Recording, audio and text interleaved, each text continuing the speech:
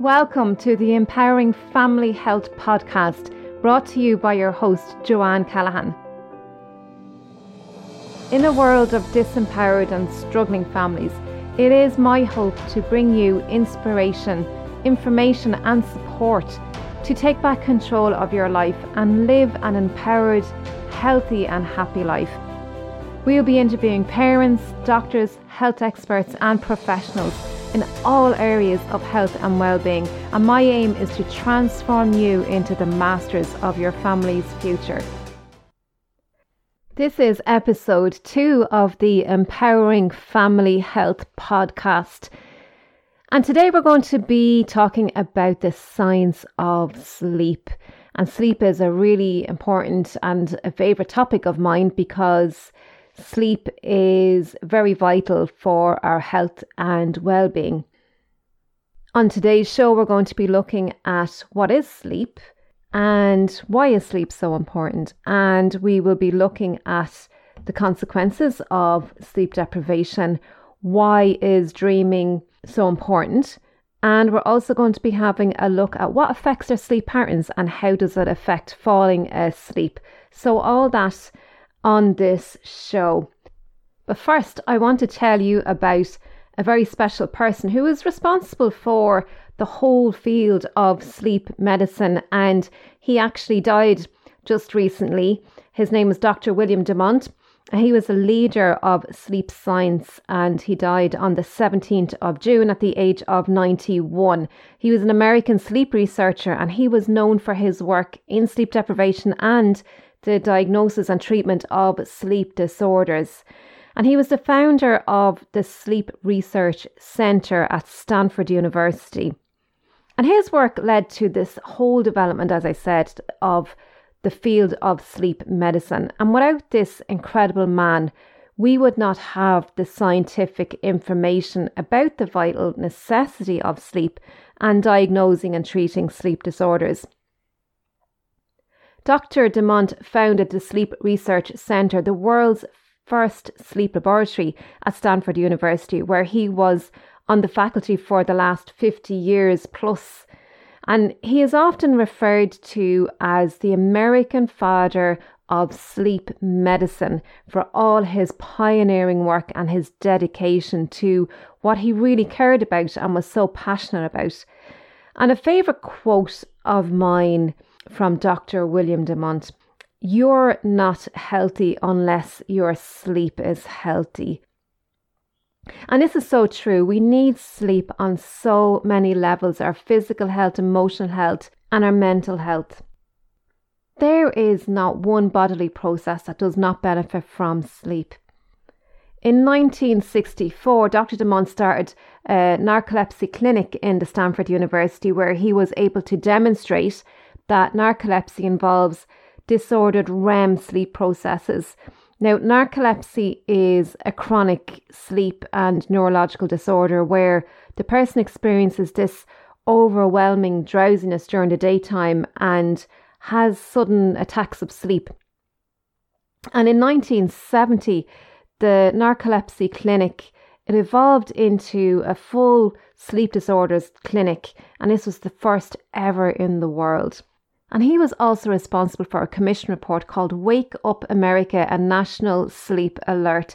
And as a result of his continued efforts to create this awareness of public health hazards or insufficient sleep, he also highlighted the lack of knowledge and education on sleep and the lack of information on sleep disorders to the public. And out of that report, the National Centre on Sleep Disorders Research, which is in the National Heart, Lung and Blood Institute at the National Institutes of Health, was created. And this centre continues currently to help coordinate sleep research and offer education on sleep. And one of Dr. Demant's well-known courses, Sleep and Dreams, it was voted the most popular class at Stanford University and had up to 800 students attending this course. So many people have better and more productive lives now because of his passion for his research and his work with his patients and students and his push on the awareness that he created through this Wake Up America project. And he really has saved thousands and thousands of lives by his ability to teach others about sleep.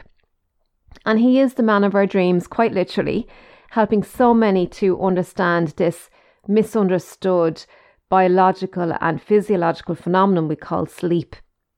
So what is sleep?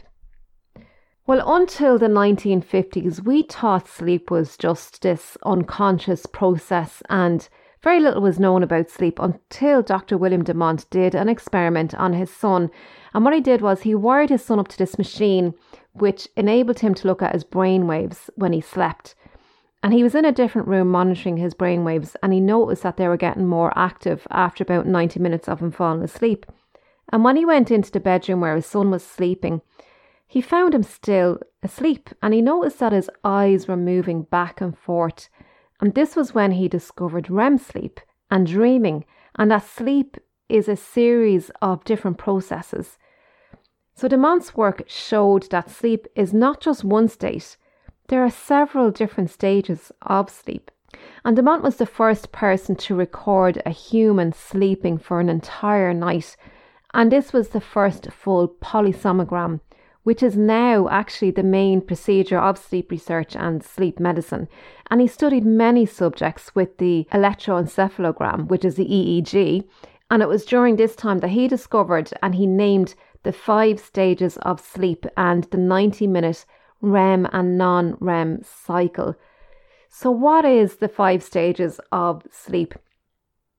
Well, the 5 stages of sleep occurs many times during the nighttime, and it takes about 90 minutes for the 5 stages to cycle. So stage 1, stage 2, these are a very light stage of sleep, and this is the process when we're actually falling asleep and going deeper and deeper into sleep. And our brain waves change as we transition through each of these different sleep stages. Now, stages 3 and 4, these are also known as the deep sleep. So these deep phases of sleep is where we do all our healing and repairing. This is a really vital part of our sleep, and it's where we do a lot of our growing and brain development, really, really important for children. And then we have the REM cycle, the REM stage of sleep. And REM is also known as rapid eye movement, and it's where we dream. It's most known for our dreaming. And during REM sleep, our muscles are actually paralyzed, and this is to prevent us from acting out our dreams. So if you're dreaming of running or having a fight with somebody, you don't want to be acting that out in the bed while you're sleeping because you may hurt yourself or your partner. So the body is really, really intelligent, and it actually paralyzes the body, the muscles, while we are in a REM stage of sleep. So this cycle continues, and it takes about 90 minutes, as I said, and it continues about 4 to 5 times during the nighttime. And it's really important that we go through each of these stages and complete this cycle. So now that we know what sleep is, why is it so important? Well, sleep is very mysterious. We really have only started studying it in depth in the last 15 to 20 years, and it plays a major role in our mental and our physical health. And really, there is not one bodily process that doesn't benefit from a good night's sleep. And after just one night of bad sleep, you will be tired and cranky and out of sorts. But missing out on the recommended 7 to 9 hours of sleep for adults does more than just leave you feeling groggy and grumpy. The consequences after just one night of being sleep deprived will leave you with difficulty concentrating, solving problems and making decisions. And you will have a higher risk for injuries and car accidents. And you may not be able to remember things or recall memories as easily. And your immune system will be significantly suppressed. And you may be more susceptible to common colds and other viruses. You may be more prone to weight gain because the chemicals that control your hunger are out of balance, which cause you to crave the wrong types of foods and also cause you to overindulge as well. Hormone production is very dependent on your sleep. Testosterone production, you need at least 3 hours of uninterrupted sleep for it to be produced in sufficient amounts. And we need sleep for the growth hormone to be released, which helps to heal and repair. And also, it's absolutely vital for the development of young children and young babies.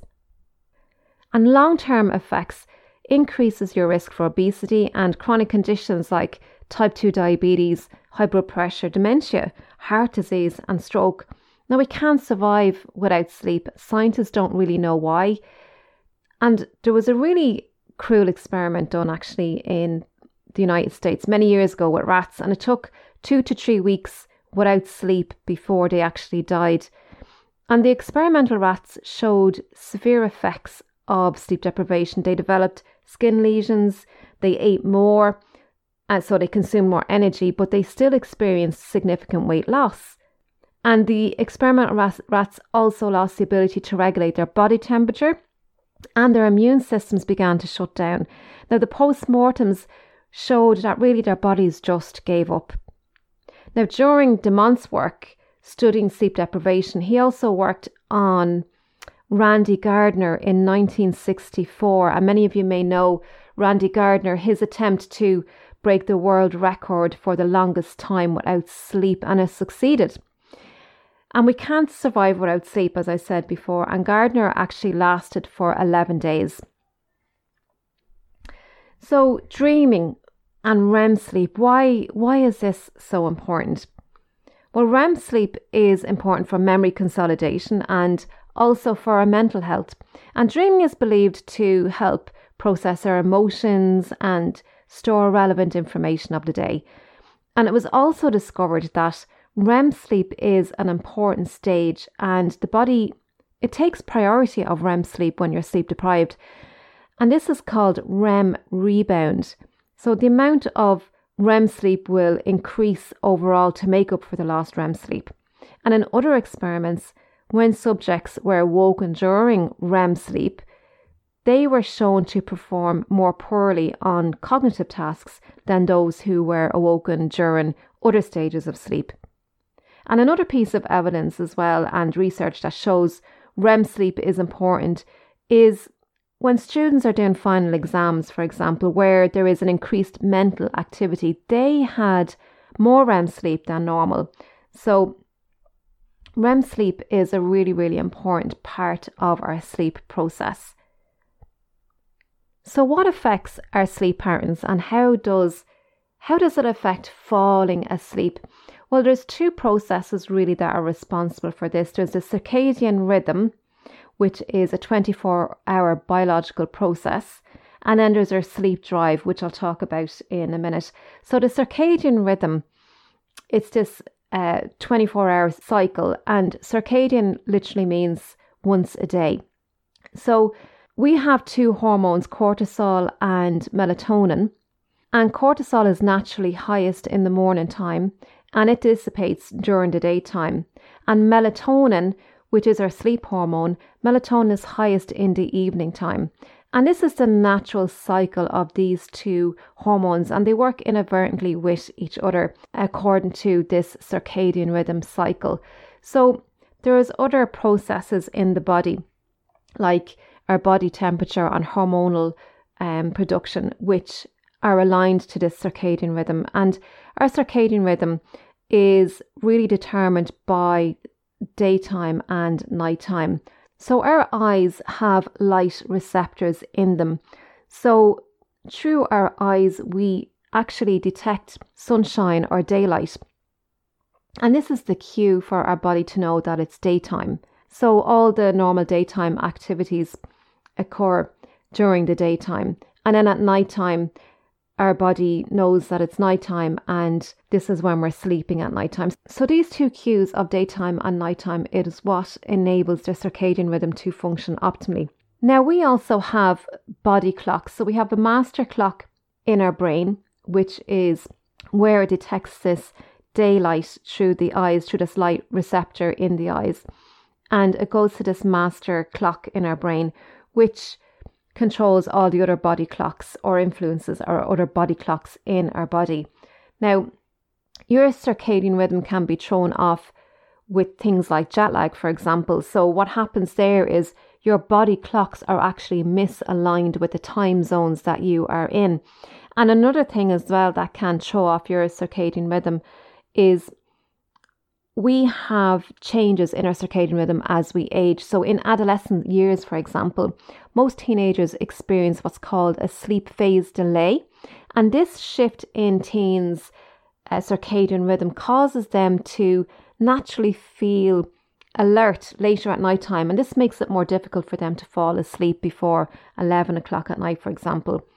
There was a bill passed in California in 2019 which pushed back school start times, and this law required public middle schools to begin their classes at 8 a.m. in the morning or later, and high schools to start no earlier than 8:30 in the morning time, because schools were having a massive detrimental impact on teenagers, because in the States they were starting school very, very early, and it was completely misaligned to the biological clocks of teenagers. Now, this has shown significant health and safety benefits to teenagers, and it was shown according to the California State Assembly Education Committee in July 2019 that the early school hours were contributing to the number 1 and number 2 leading causes of deaths among young people, which were car accidents and suicide.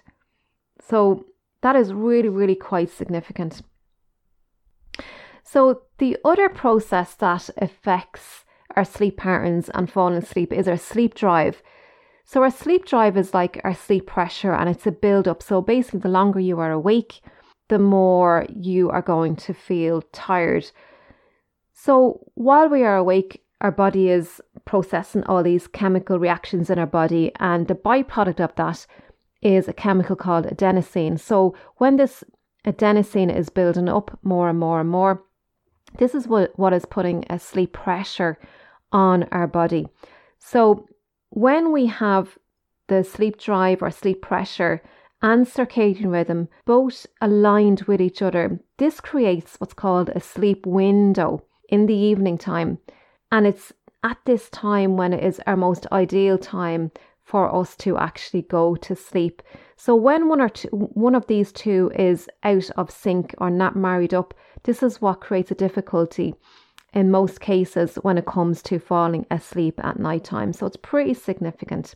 And there are many, many things that can cause us to fall out of sync with our circadian rhythm and cause our sleep drive to be affected. And we can get into them in more depth in later episodes.